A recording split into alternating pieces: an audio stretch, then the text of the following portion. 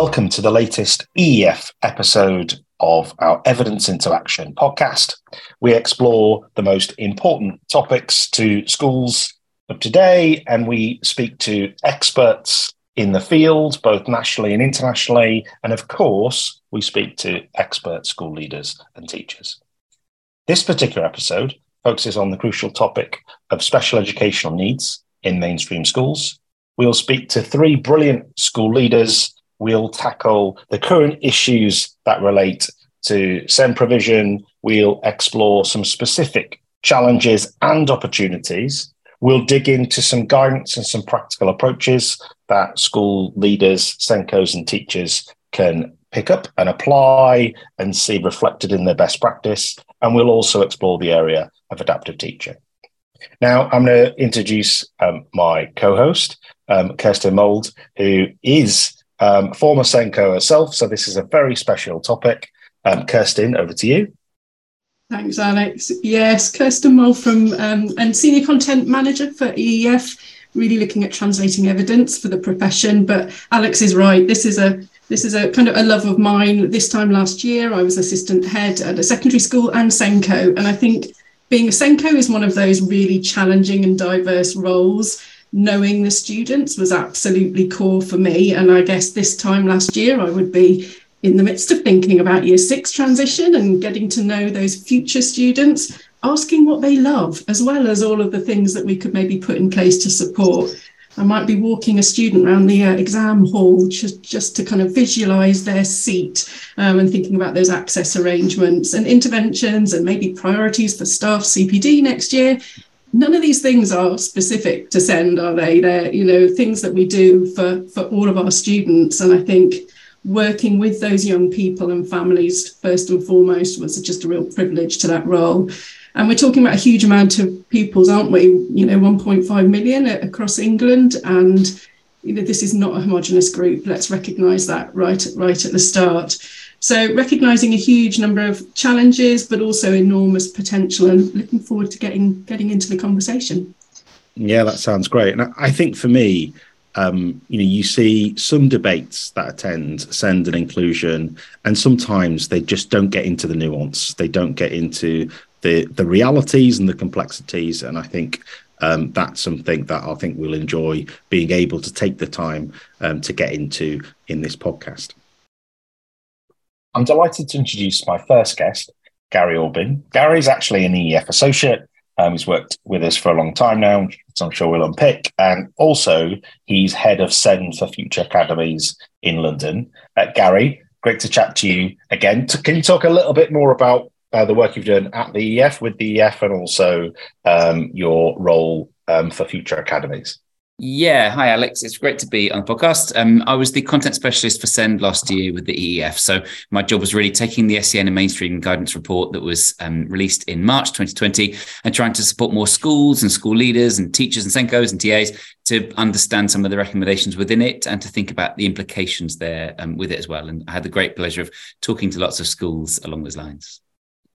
And I think one of the aspects of that role was that you still had that foot in school, but in this year particularly, you've been, I think mired is too negative a word, but you've been kind of immersed. I think maybe that's the best term. You've been immersed in the work and supporting schools across your trust and a bit beyond as well. What are the current, as you see it, some of those major challenges and opportunities at the moment in relation to supporting pupils that SEND mainstream provision?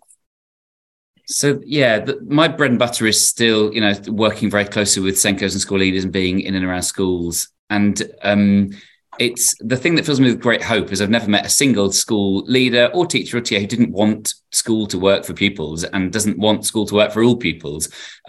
Sometimes where there's reticence or hesitance, it's almost always because of a lack of staff feeling that they can do it confidently, do it well, that they don't feel undermined, that they have the support. So there's always a way forward because essentially the adults want it to happen and the pupils want to do well in school. But the context is challenging at the moment, Alex, as you've alluded to there. I think the national census data backs up what I see in our schools and what the other school leaders tell me about there being more pupils with SEND, more pupils with need, than there were a few years ago, and more pupils with more complex needs. And for some people, that looks like not coming to school at all. And for some people, that looks like not engaging with the learning in the way that we would wish them to for their needs. So I think there's a real pressure on school leaders, teachers, TAs to try and, support all those pupils. There's clearly a great desire, but inevitably there is a finite level of resource, it feels like, and the reality is that sometimes. And where you want to work with partners in order to get it right, be that the local special school or AP or a specialist teacher from the local authority, or even getting a privately bought educational psychologist. I mean, it feels like there's a lack of provision in many, many places, in many, many areas. And that brings challenge. There's also, in terms of staff, recruiting and retaining teaching assistants feels harder than it used to be, especially in certain areas, especially for certain roles, and especially where we want those people to work with children who've got more complex needs than perhaps that role would have required 10, 20 years ago. So it's hard, and EHCPs are sometimes a really helpful thing to have. Sometimes only when done well, only when written well and implemented well. But where you can't get an EHC needs assessment responded to in the way you'd like, or in the time frame you need, there's just lots of pressures there, and there's no easy answers clearly. The adults, the solution lies in the children, the families, and the adults in school all working well together and relying on that external support where it's there.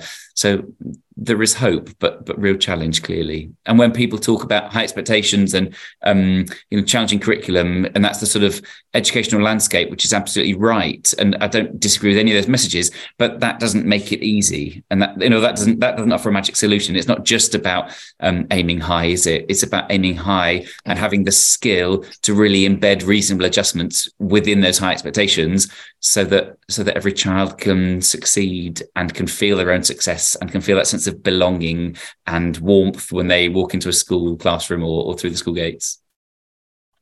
Thanks, Gary. I feel like you've just characterised the educational landscape really in a quite profound way, actually, kind of the challenges and a lot of the areas of kind of interacting challenge and difficulty, and there's just so much in there. And you said that there are no simple solutions here. This is complex problems require complex solutions.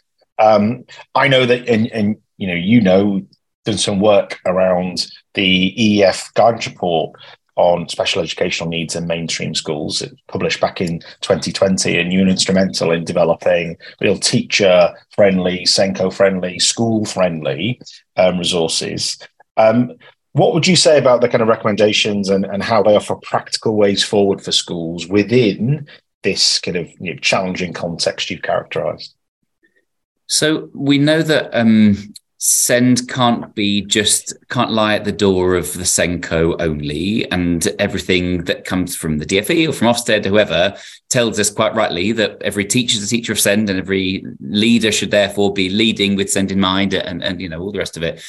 But actually, it feels quite mystical sometimes, SEN, to a lot of, especially to people who aren't the SENCO. And a lot of people, I think, are a bit inclined to keep SEN at arm's length, not because they don't care about these children and young people, but because it feels incredibly technical and tricky.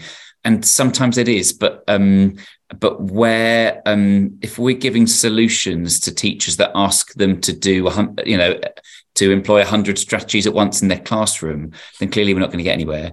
If we ask teachers to find teaching approaches that require an educational psychologist level of doctorate qualification in order to understand, then we're in big trouble, because not everyone can have that. So what we have to hope is that actually these people we have in school called teachers and TAs and school leaders, especially in a mainstream context, that they can have the answers at their fingertips to meet the needs of pupils with SEN.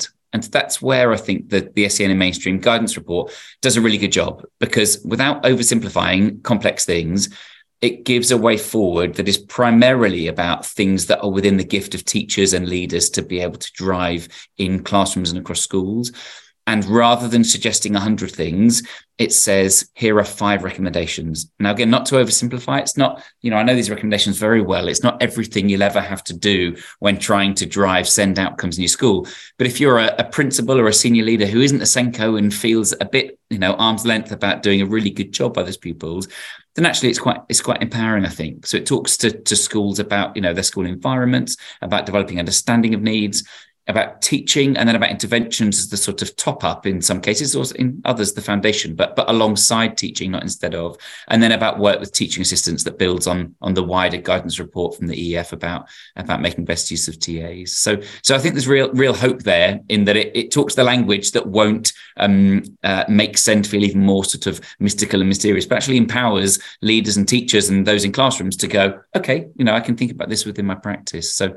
So there is hope there. And we don't always get onto teaching, I think, around SEND. We think, the conversation is too often about some of the very real frustrations I've mentioned about lack of spaces in a special school, or about waiting times for assessment of 4-year waiting times for autism assessment. All these things are very real and very serious and have real implications.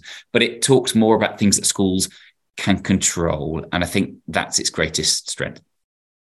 Thanks, Gary. And I'm really interested in this point about this mystical landscape within SEND and people really wanting to get it right, but also wanting that kind of imagining they need to have that technical expertise and so on. And there'll be many school leaders listening to this podcast who really care passionately. And I think you describe that warmth and welcoming environment for our schools, but perhaps they feel unskilled in this area, and maybe they've interacted with the EEF guidance report. But what advice would you have for them for maybe collaborating with teachers in their schools and moving that forward?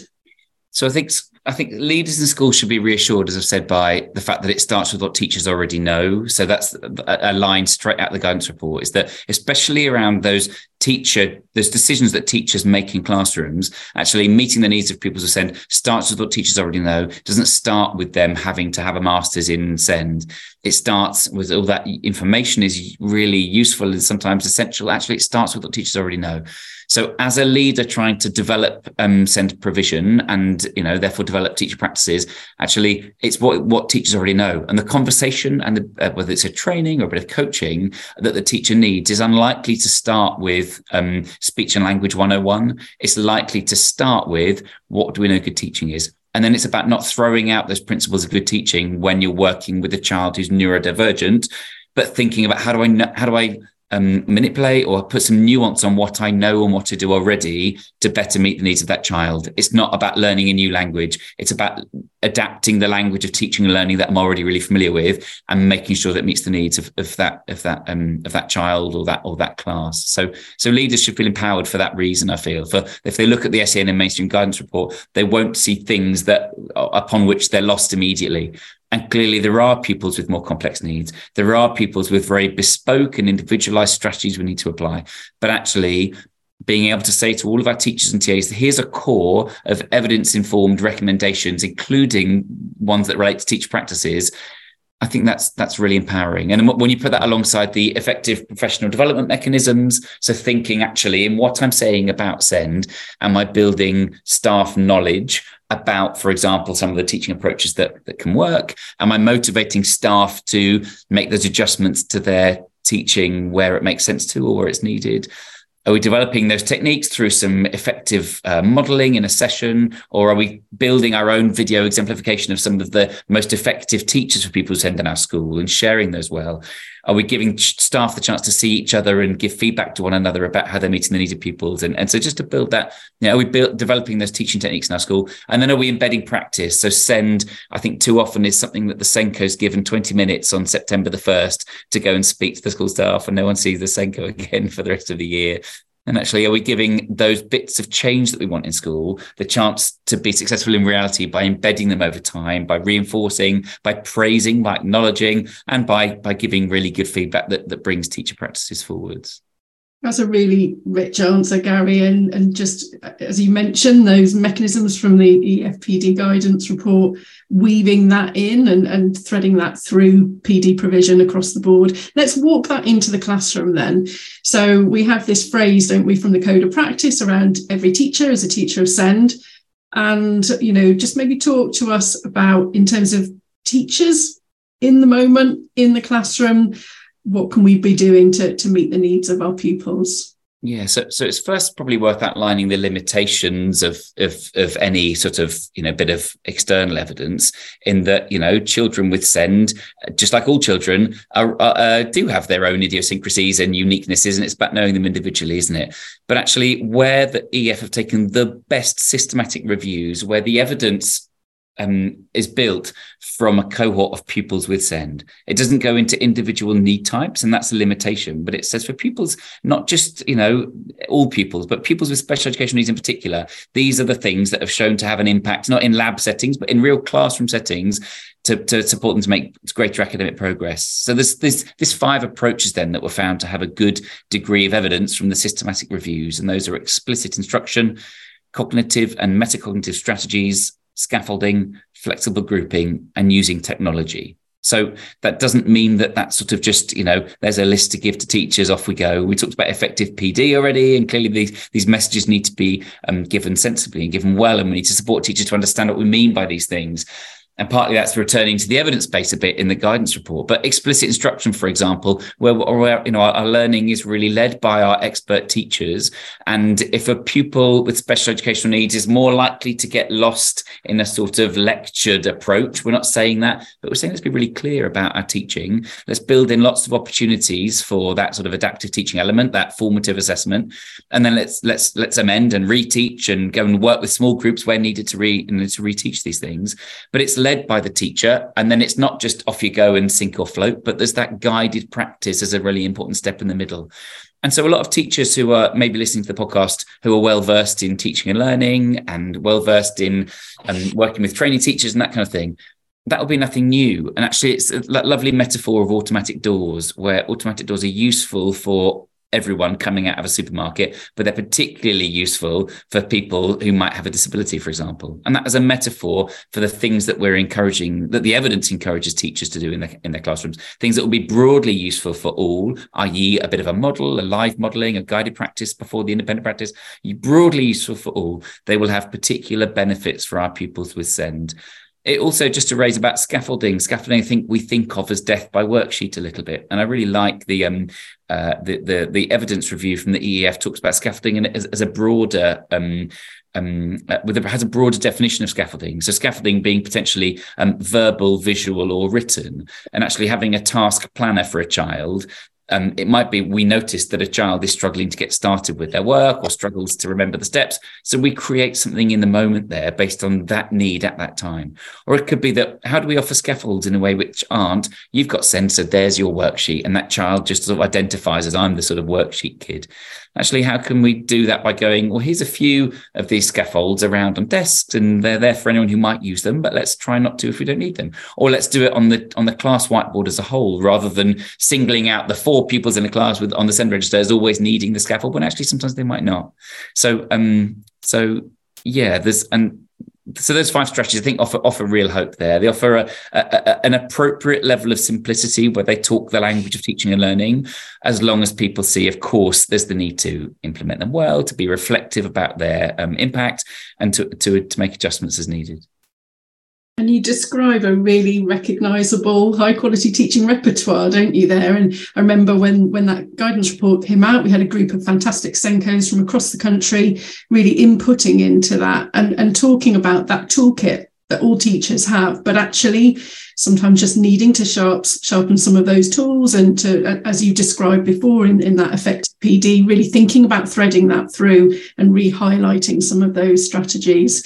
But yeah, just prioritising those familiar techniques. It's very easy to talk about SEND as a distinct issue, but we're talking about that high quality teaching, aren't we? Yeah, and looking at something like metacognition. So in that second of the 5 approaches is cognitive and metacognitive strategies. So what I'd talk to teachers about is cognitive strategies. For me, is quite a quite an academic way, potentially, of saying ways to support pupils to think about and remember content. So actually, if more of our teachers say more often things like, you might remember this by, and then the examples given in the guidance report are things like a mnemonic or a Freya model or a really good knowledge organizer that's sort of presented helpfully and, as succinct as it can be. Actually, these are things that, again, should be recognizable to many teachers. And even if it's not those three specific things, getting the habit of thinking, I probably need to give an explicit way for a child to remember this. So I might say often in my teaching, you might remember this by. And likewise with metacognition, the right at the top of the teaching and learning toolkit from the EEF, and similarly, the evidence around SEND is very strong about using metacognitive approaches. So again, we're not having to learn a different language. We're not having to do totally different things. We might just think, how do I do this even more regularly, even more consistently, and with a more explicit focus for those pupils with SEND, but I'm not having to do something that is totally different to what I might need to do for other learners. Yeah, that's a great point. If I think, Gary, about how you just characterised that familiarity with those tools, often couch behind kind of academic or complex terms, scaffolding, explicit teaching, cognitive, metacognitive strategy. So, as a former English teacher, I think about those strategies via a writing task. So if I want them to, do a good Shakespeare essay, I need to think about the vocabulary they use, and that would be a cognitive strategy to teach some of that vocabulary and work on some sentences with them. But the metacognitive strategy is about planning, monitoring, and evaluating, and help them steer strategically that essay. So maybe a checklist or a planning frame or both of those things. So these are all, in teaching vocabulary, using planning frames, using checklists. These are all familiar tools and resources. Sometimes we just need to make sure that we help teachers see those resources and the principles that underpin them and the evidence that supports them. I think what you've brilliantly done is made a big complex area, almost teaching and learning, into something that's accessible and feels manageable. And actually that is what special needs in mainstream is about in terms of high quality teaching. I've got a challenging final question. Then we started with this big picture. You've just covered pretty much all of teaching and learning in about 3 or 4 minutes. Can you give us a quick takeaway that a busy teacher could use the EEF SEN guidance report and its associated tools to start putting these insights into action? Yeah, I think so there's lots on the SEN and mainstream guidance, SEN and mainstream page of the EEF website, which I think is helpful for teachers. And if people need a bit of a refresh of what those 5 teaching approaches mean, or at least what the EEF mean when they use those terms, then there's there's a sort of poster that summarizes those, if that's useful. But I think the most useful thing is there's a reflection tool on the SEN and mainstream page of the EEF website, which breaks down each of those 5 into 2 or 3 sort of prompt questions. So around explicit instruction, for example, the first one is, to what extent do I use clear and succinct language in my teaching, checking pupils' understanding frequently? So if the evidence suggests that that's an approach that's going to be supportive of pupils with SEND, it just breaks that into some reflection questions that speak the language of teaching and learning. So if you are a classroom teacher wishing to reflect on your own practice, or a leader looking to coach or guide or train colleagues, support colleagues to bring them closer to the evidence in their practice for pupils with SEND, then I think it's a really useful document to either frame a conversation or to be done as a bit of a written task within an inset, whatever's most appropriate. But I'd guide people to that reflection tool. That's brilliant, Gary. Thank you. It's been a real pleasure to talk to you again. For lots of chances to talk about this topic. But every time it always kind of becomes really clear just how closely you understand this complex topic and how clearly you describe the solutions. So thank you for that. Thank you very much. It's been a pleasure. Thank you.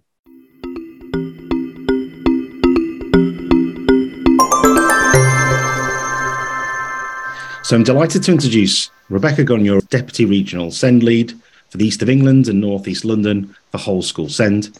And she's also Director of Inclusion at Every Child, Every Day Multi-Academy Trust.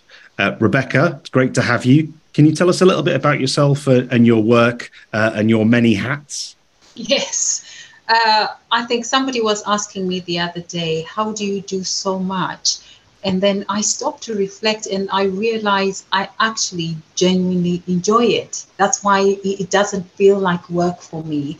Fundamentally, I am an English teacher and I enjoy being in the classroom and I enjoy being part of the teaching and learning team in a school, because I believe that the role of the SENCO, is in terms of advising members of staff. So yes, I'm an English teacher, the director of inclusion, and I am part of a team of 3 in terms of in the east of England and northeast London team.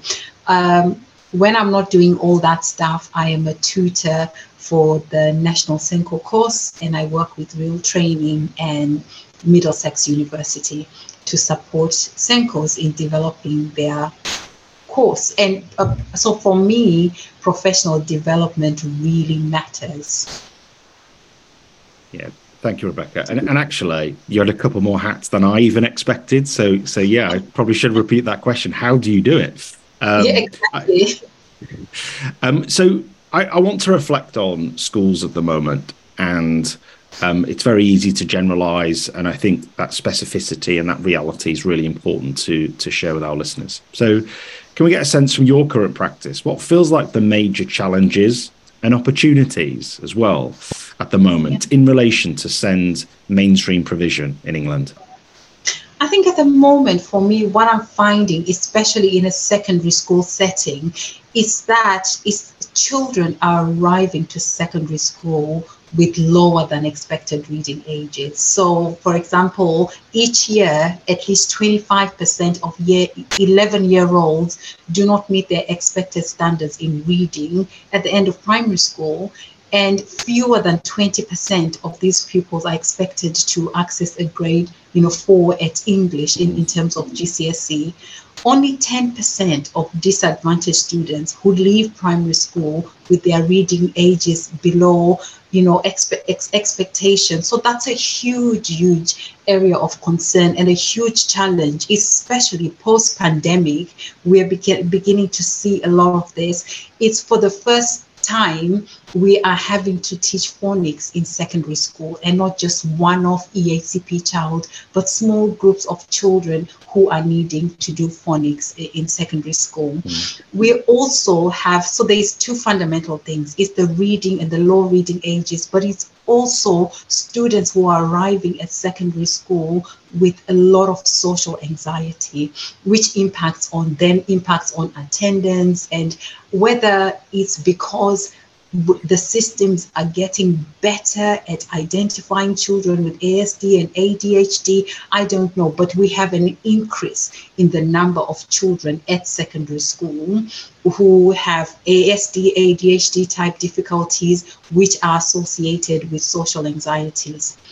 And in terms of the opportunity, because it was a 2-part question, in terms of the opportunities, I am thinking the SEN alternative provision and improvement plans have come at a very timely time, because if you think about the reading, they have in the improvement plans, they are saying that they will fund up to 5,000 early years staff to gain an accreditation at level 3 early years SENCO qualification. I am absolutely excited about this, and my understanding from the DFE is that the training is going to run until August 2024. The opportunities in terms of the SENCO NPQ is quite interesting for me in terms of being a tutor on the SENCO course. I am interested in seeing what that brings to the role of the SENCO. The opportunities around, funding for more psychologists and therapists in schools to help with the social anxieties that we are seeing, because every school that I've spoken to have talked about the lack of EP, of the lack of speech and language therapy support in the schools to meet all these challenging needs. So yes, opportunities and challenges. Thank you. And I just want to go back. So as a former English teacher myself, when you started talking about reading, I tuned in. It's one of the things that I look at first in terms of, your ability to access the curriculum is often mediated by these skills. And And it seems like with the pandemic, but also what was happening before, there's just a wider recognition that some pupils don't quite have the skills to be able to access the school day in the ways that their peers have. I want to pick up, so in terms of both the trust, but then in that broader picture in your other roles, reading's one of those classic examples where you need some focused, high quality teaching around reading, and in secondary schools, some of that subject specific, but you also need targeted, high quality intervention. What are your reflections in terms of both the challenge of reading, but that dynamic of teaching and high quality intervention support for pupils, and maybe starting with schools in the trust and then maybe a bit more broadly? I think with us, within my trust, we've got a bigger push towards reading and reading interventions, because in order for the children to access the curriculum, they need to be able to read at that level of the curriculum. So we've got, at one of our schools, we've got a former primary school trained teacher who works with our transition lead and works with children who are identified. It's got to be about data driven. So very much working on the data, identifying those children right at transition stage. So at this moment, Kirsten, this is where we are looking at data, liaising with primary school SENCOs, and then immediately putting in interventions before they arrive in year 7. And what I quite like and I've seen as good practice is that where children arrive and it's already part of their timetable. We're not talking about withdrawing children from lessons to do reading. We're talking about it being a fundamental part of the whole school approach. It's not an SEN issue, it's a whole school issue. So therefore, it should be working with, the teaching and learning team, the curriculum head, deputy head who's responsible for building the curriculum and having SEN or reading as part of the main school curriculum. So making sure that their timetable is in that way, and that they're accessing reading from qualified teachers as well. There is a place for the LSA, and there's a valuable place in terms of the LSA and their role. But in this particular case, in order to have, the impact that we need, it's got to be from those teachers. And also CPD in terms of making teachers understand that if you're having a child in your class who's reading at the age of a 9-year-old and they're expected to be reading at an age of an 11, 12-year-old, what does that mean for your curriculum? What does that mean for the head of department in terms of your school intent and implementations? What does that look like? So giving class teachers that understanding that if I am saying, this child has a reading age of 9, how does it translate to the classroom? How do you then adapt your learning and teaching in order to provide for that child? Yeah, there's lots in there about that important translation and that adaptive teaching, and making sure that this is about all teachers having a real pragmatic and practical understanding of the implications, not just it's a job of somebody else somewhere else. And I think the one thing, that point you made about data and assessment is an important one, because you mentioned earlier about, say, a phonics decoding intervention, and reading's a classic complex challenge, because pupils in year 7 or younger or older it might be a decoding issue, they might lack fluency, yes. It might be a background knowledge, a language issue, and that's where assessment and good quality data is just really essential to make those good judgments for both intervention and high quality teaching. Kirsten? Yeah, Rebecca, you've been talking about your role in SENCO training, but also in that last one you were talking about links with the teaching and learning lead in school. And we know that SENCO role can look different across schools and across different phases as well. And just interested in your reflections on where you've seen that SENCO role specifically working well, and what considerations perhaps there are for school leaders.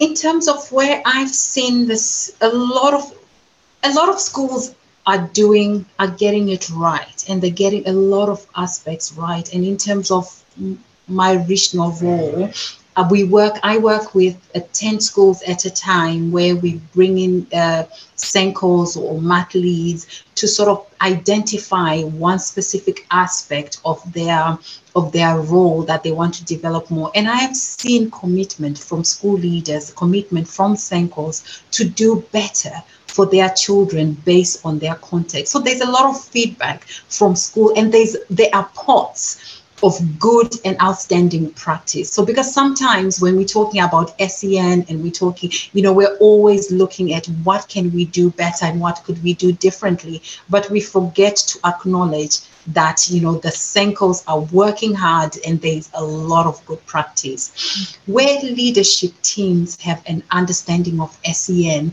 and an understanding of their responsibilities in terms of chapter 6 of the Code of Practice, that's where we see actually, SEN works well and works better. Where SENCOs are well supported as part of the leadership teams is where we are seeing, outstanding practice. Where SEN resources are put back into SEN, including how notional funding is distributed, you will see, exceptional practice going on. And it also clearly shows, how the school is prioritizing SEN. You will see that it's working well. Where local authorities are engaging with schools and are transparent about funding and resources and support.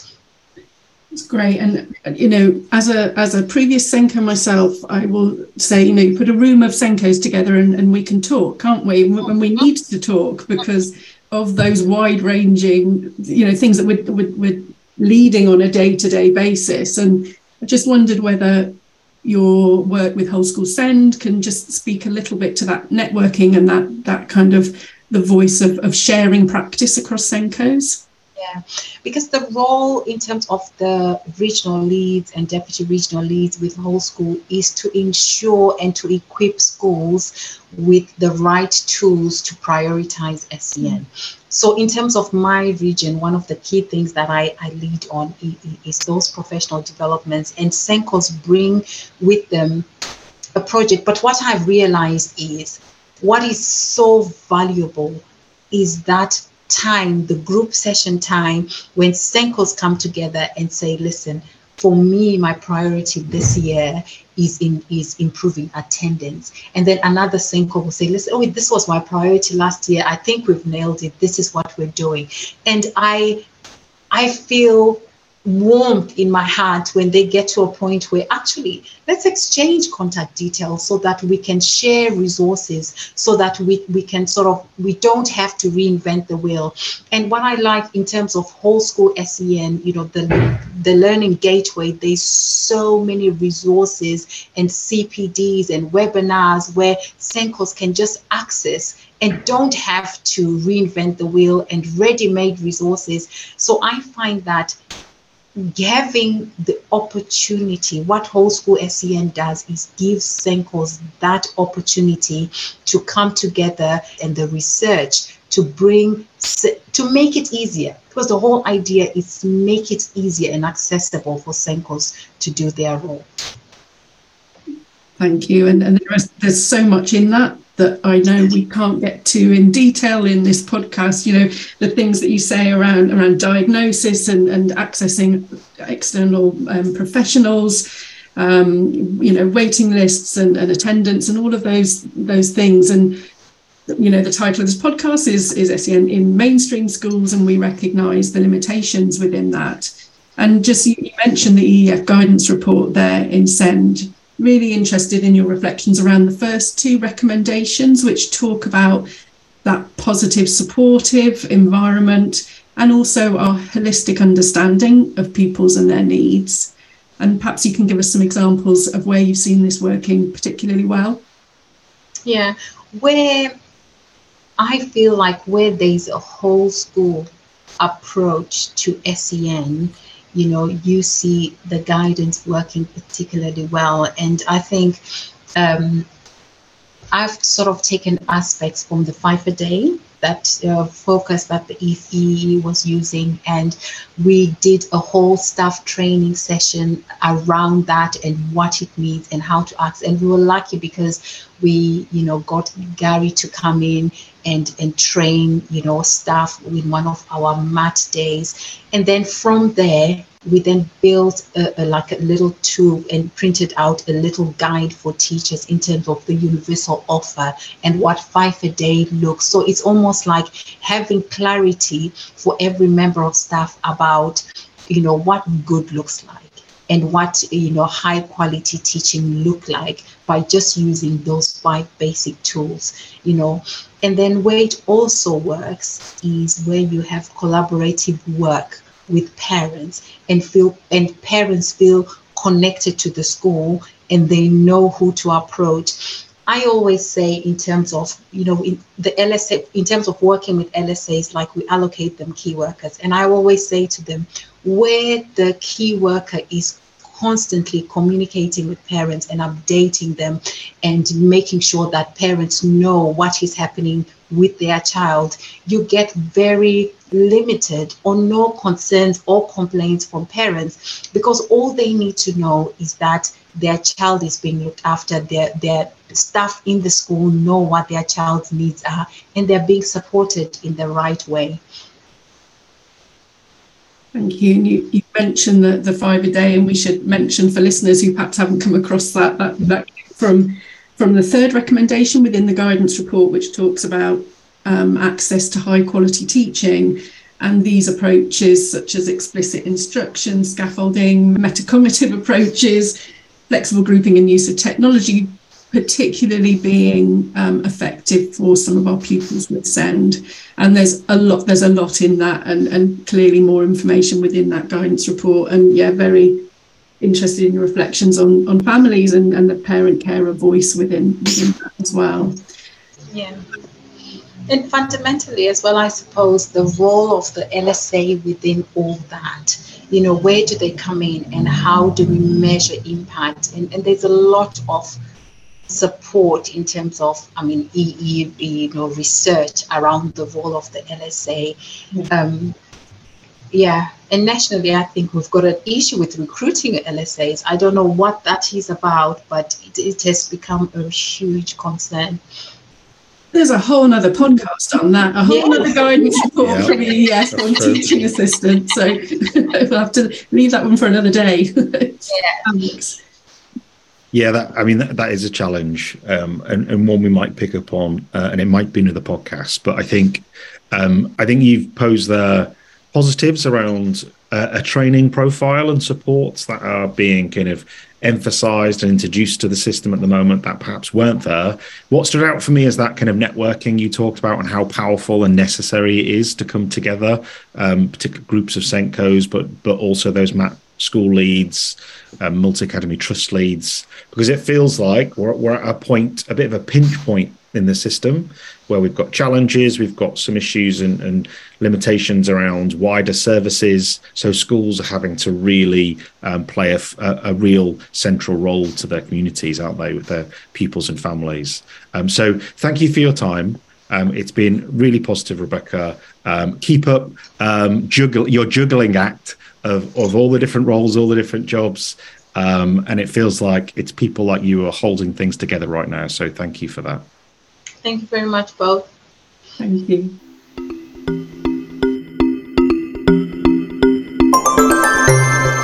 I'm very pleased to introduce our third and final guest. It's John Eaton, who's Director of Kingsbridge Research School and Research Lead at Kingsbridge Community College.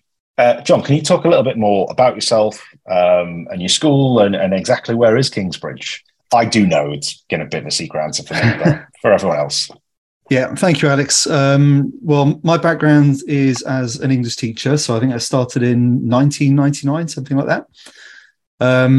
And I'm based at Kingsbridge Community College, which, as you said, is in the southwest. So it's not too far away from Plymouth. So I would say midway between Plymouth, Totnes.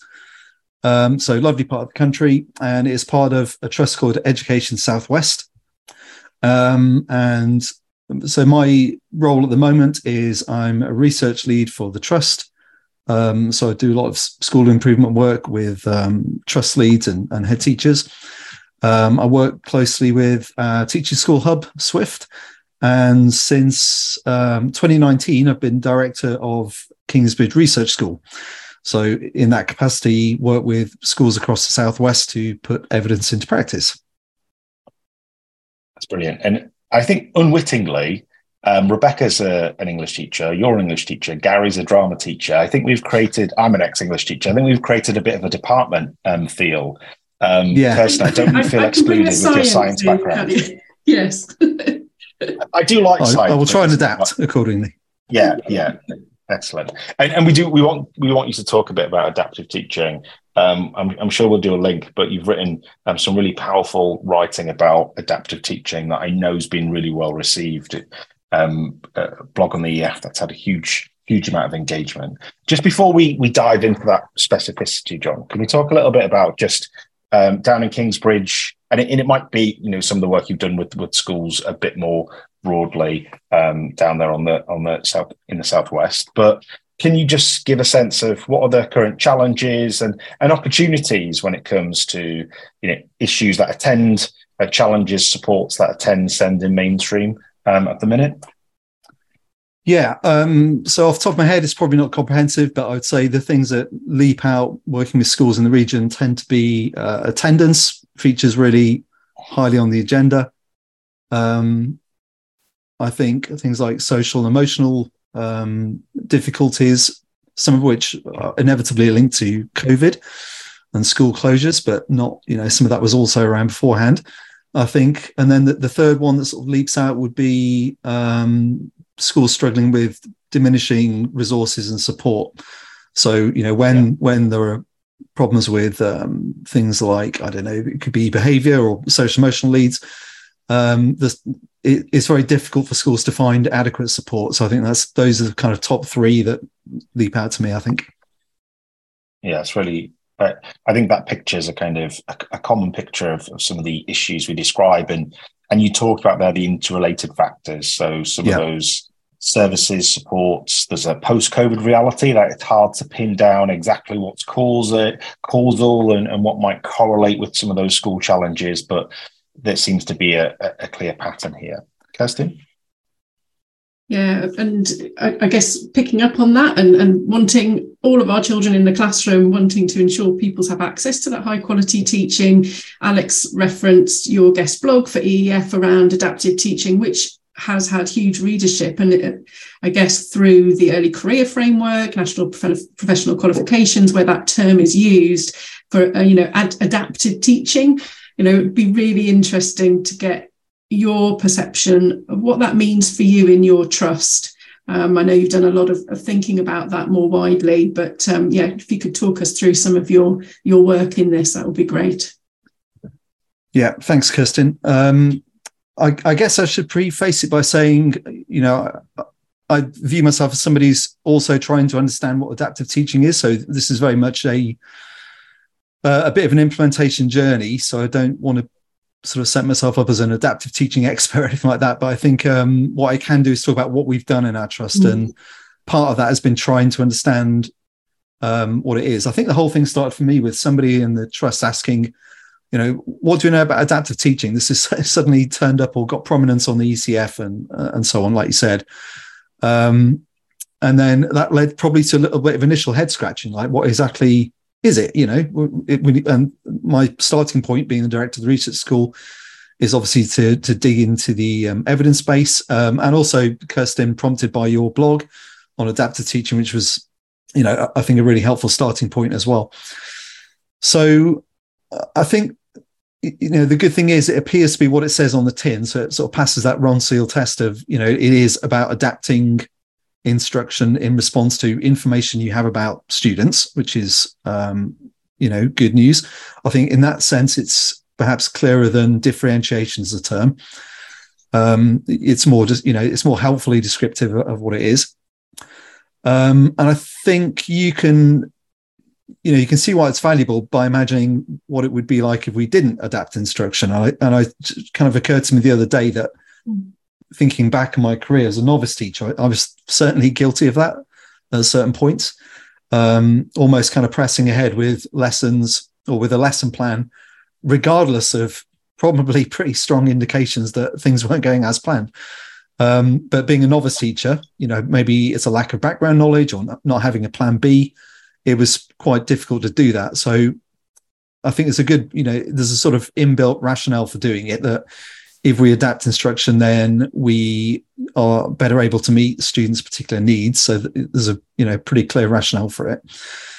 And like I said, if you picture not doing it, it's a bit like setting your cruise control for 70 on the road and then not adapting to the wall of headlights in front of you. You're literally not going to get very far behaving like that. So there's a very good reason for doing it. That's great. And yeah, that posing what happens if we don't adapt is a really helpful frame for us to think around that. And I wonder if you can paint a bit of a picture for our listeners about what adaptive teaching looks like when it's done well. Take us for a walk around Kingsbridge or one of the other schools. Are there things that kind of exemplify the best of what you can see when it's working well? Yeah, I'd say the best is the best examples of adaptive teaching are they're extremely attentive to understanding student needs, I guess is how I'd characterize it. That it's about not waiting till after the lesson to find out that things have gone wrong. It's about looking for them all the time. So being really attentive to barriers that emerge during the lesson and actively seeking to find that out as well through good assessment. And by assessment, I don't just mean, end of unit, high stakes tests. I mean, things like hinge questions, questioning in class, whiteboard responses, that sort of thing.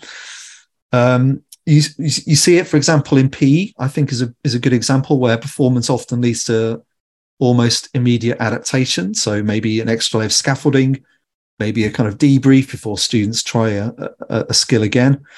I think the same is probably the case with things like phonics instruction as well, where it's constantly seeking information and making adjustments on the back of that.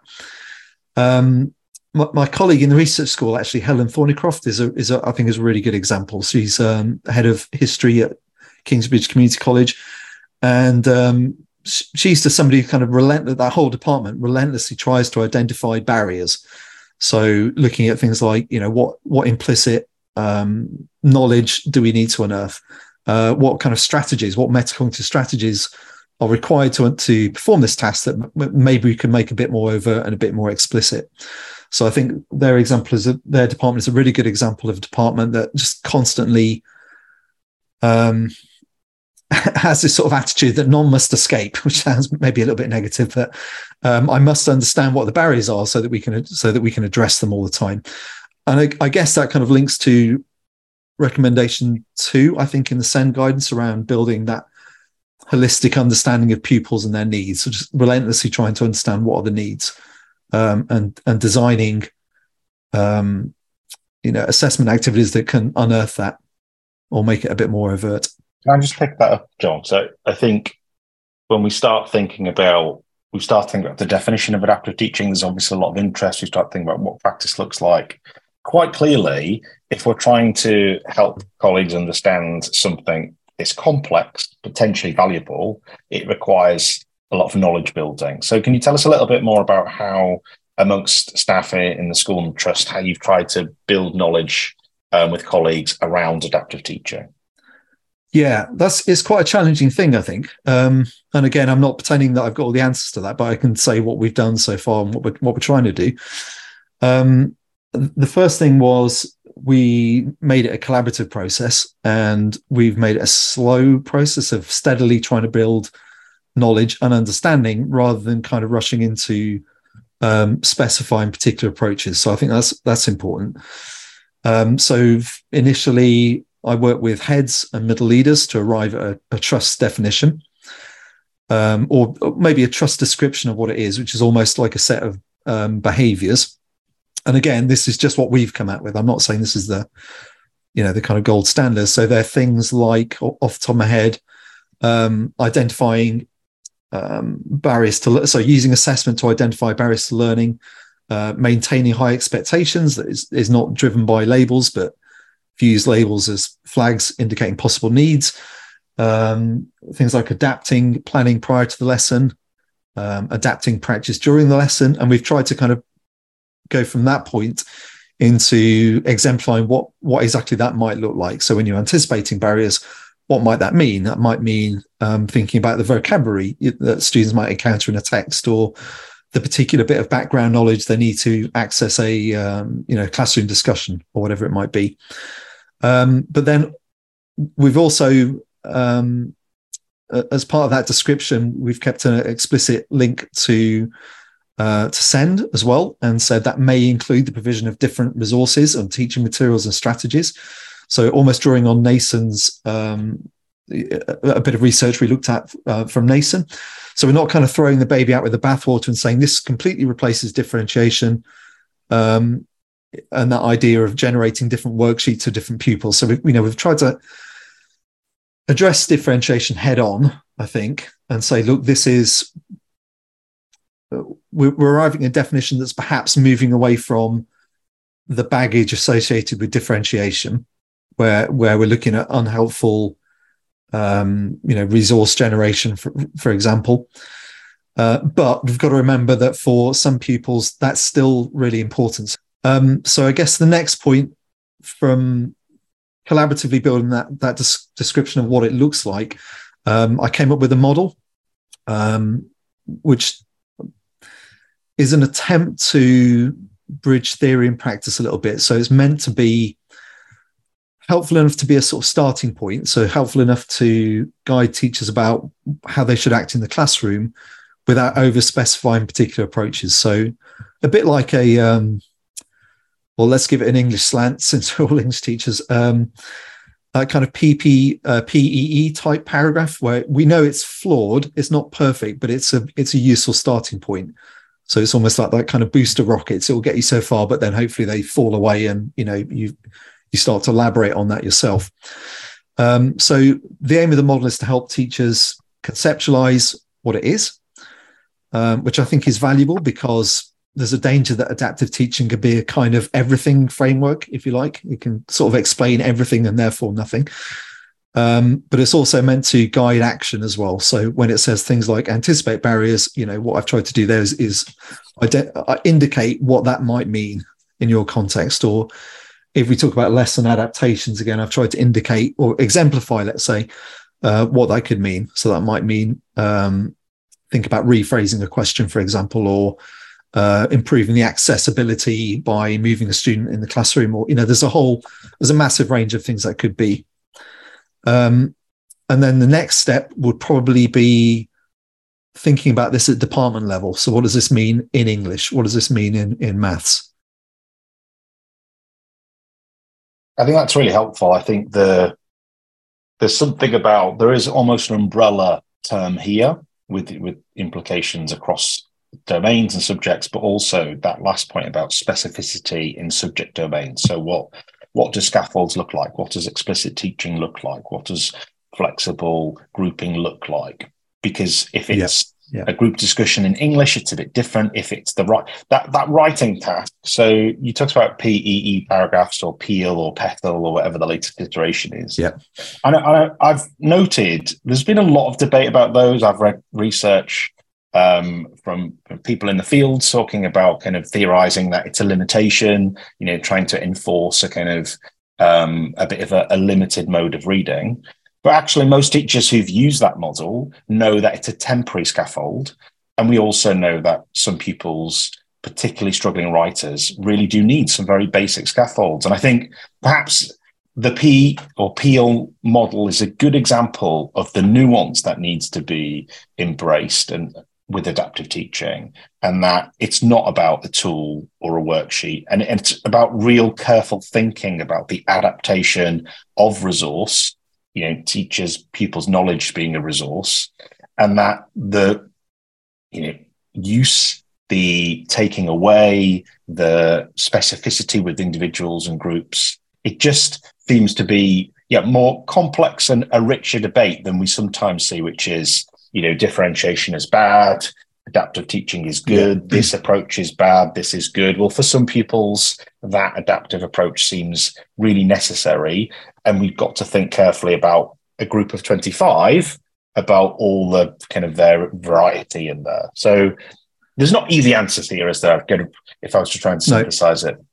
Yeah, I totally agree with that. With the appeal paragraph thing, for example, that's exactly it. It's a temporary scaffold, isn't it? And what it's doing is addressing a barrier. And the barrier might be, for example, that the cognitive load of having to structure a paragraph and reflect on the content that goes in the paragraph is too much. Yeah. And so that scaffold removes the cognitive load of structuring temporarily so that you can focus on the content, but it's not intended to stay there. And yes, it will be a limitation in itself, of course. Like if you decide to always wear armbands when swimming, that will inevitably be a limitation. That's a really good example. I now want to pursue that analogy, but I don't know quite how to. It's probably best not to. Yeah. That's being an English teacher. You know, if I was a PE teacher, maybe I'd just be able to hook onto a nice spin-off there. I just want to talk then, having engaged with colleagues, and we've just talked about complexity. We've just talked about kind of some of these simple notions: differentiation, bad; adaptive teaching, good; and some of these caricatures. How have colleagues responded to adaptive teaching as an approach? How have they responded to the training and development? And has it motivated changes that you've detected and observed? Yeah, I'd say there's enthusiasm for sure. So I think we've definitely got good feedback that it's helped them conceptualize what it is. So just having a model, even if it's imperfect, at least enables useful conversation about where it's imperfect. We got really helpful feedback from one middle leader that when we're talking about identifying or anticipating barriers, that we don't unintentionally lead particularly new teachers to assume that anything difficult is a barrier and then remove desirable difficulty. You know, we're actually sort of defeating the purpose. So, but the model allowed that sort of conversation, if you like, because it kind of broke it into steps. So we've been, I'd say where we're at the moment is we've got that model. We're trying to get it into the trust. We've done, like I said, it starts with head teachers, middle leaders. We've done training with teachers at all schools. And that's probably gotten to the point where they're looking at that description of what adaptive teaching is, and they've been introduced to the model.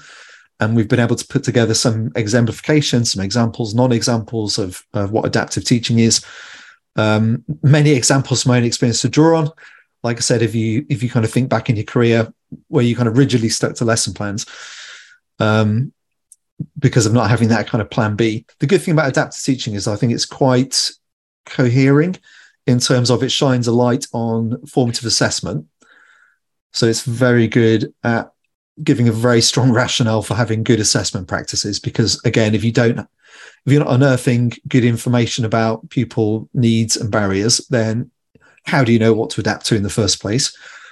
And I think it helps teachers sort of broaden their conception of barriers to include things like learning behaviors. So, you know, it's very reasonable to assume that a particular learning behavior could be a barrier, especially if it remains, let's say you're doing a discussion task and,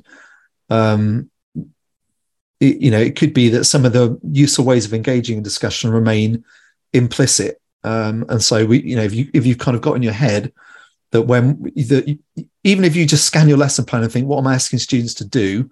What am I asking them to produce? Okay, what could be a barrier to that? That's quite a helpful thought, I think. So if I'm asking them to engage in this discussion, well, actually, what learning behaviors will they need to engage in that discussion, such as, politely disagreeing with people or building on somebody else's ideas? Do they actually know what that looks like? Same with metacognition as well, I think. It can just help flag up potential barriers. Thanks, John. And I think you reflect on the kind of the collaborative approach and that STAR PD that you've threaded through in as well as really exemplifying it helpfully, like this idea of non-examples as well, really sharing that expertise and building the knowledge. A short, snappy one to finish our interview then. So one thing that perhaps you'd like a busy school leader to think about in terms of adaptive teaching? It's hard to narrow it down to one thing, but I think I guess it sort of sums up what I've been saying really. But I think from a school leader perspective, I'd think hard around whether school data and assessment systems usefully inform lesson adaptations. So, does the information you're passing to teachers about pupils with SEN enable them to make helpful adaptations or not? Or is it very kind of broad? So is it things like, you might be communicating reading ages, but that doesn't really, that's very difficult for me as a teacher to think. It's hard for me to adapt to that. Whereas something like, even knowing this is a comprehension rather than decoding issue is useful. It gives me a starting point.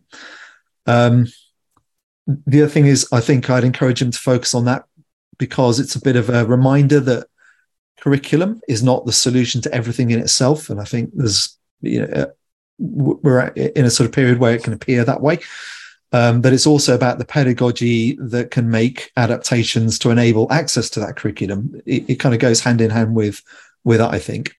I think that's a good point, John, in terms of kind of winding it up to that notion of curriculum and our conception of how pupils access the curriculum. You can still have sky-high expectations of what pupils can access, but they need a stepped approach to get there. And I think for me, adaptive teaching offers an acceptable, still challenging, but useful framework from that one phrase we can kind of build on and build around, where other phrases we've used in the past maybe bring so much baggage their way down a little. So I think it's a good point to end. It's an optimistic end, I think. I love the specificity you brought to adaptive teaching, the positivity in your school and trust. And I think that's been writ large from lots of school leaders and teachers around the country, that there's an opportunity here. So let's seize that opportunity. Thanks again, John, for your time. Thank you very much. So, Kirsten, just time for us to reflect. And having heard all of those insights from Gary, Rebecca, and John, I think my synthesis, the point that's just leaping out for me, is about this opportunity for, amidst all the challenges, amidst this kind of complex national picture, post-COVID, all of those problems that we all recognise and lots of school leaders and teachers are right in the middle of. I think for me, what's our opportunities for teachers around that adaptive teaching, how it was manageable and meaningful, and that 5 a day that Gary talked about. And it feels like for me, I've sometimes felt a little bit separate and a bit worried about SEND in mainstream, and that was other people knew more than I did.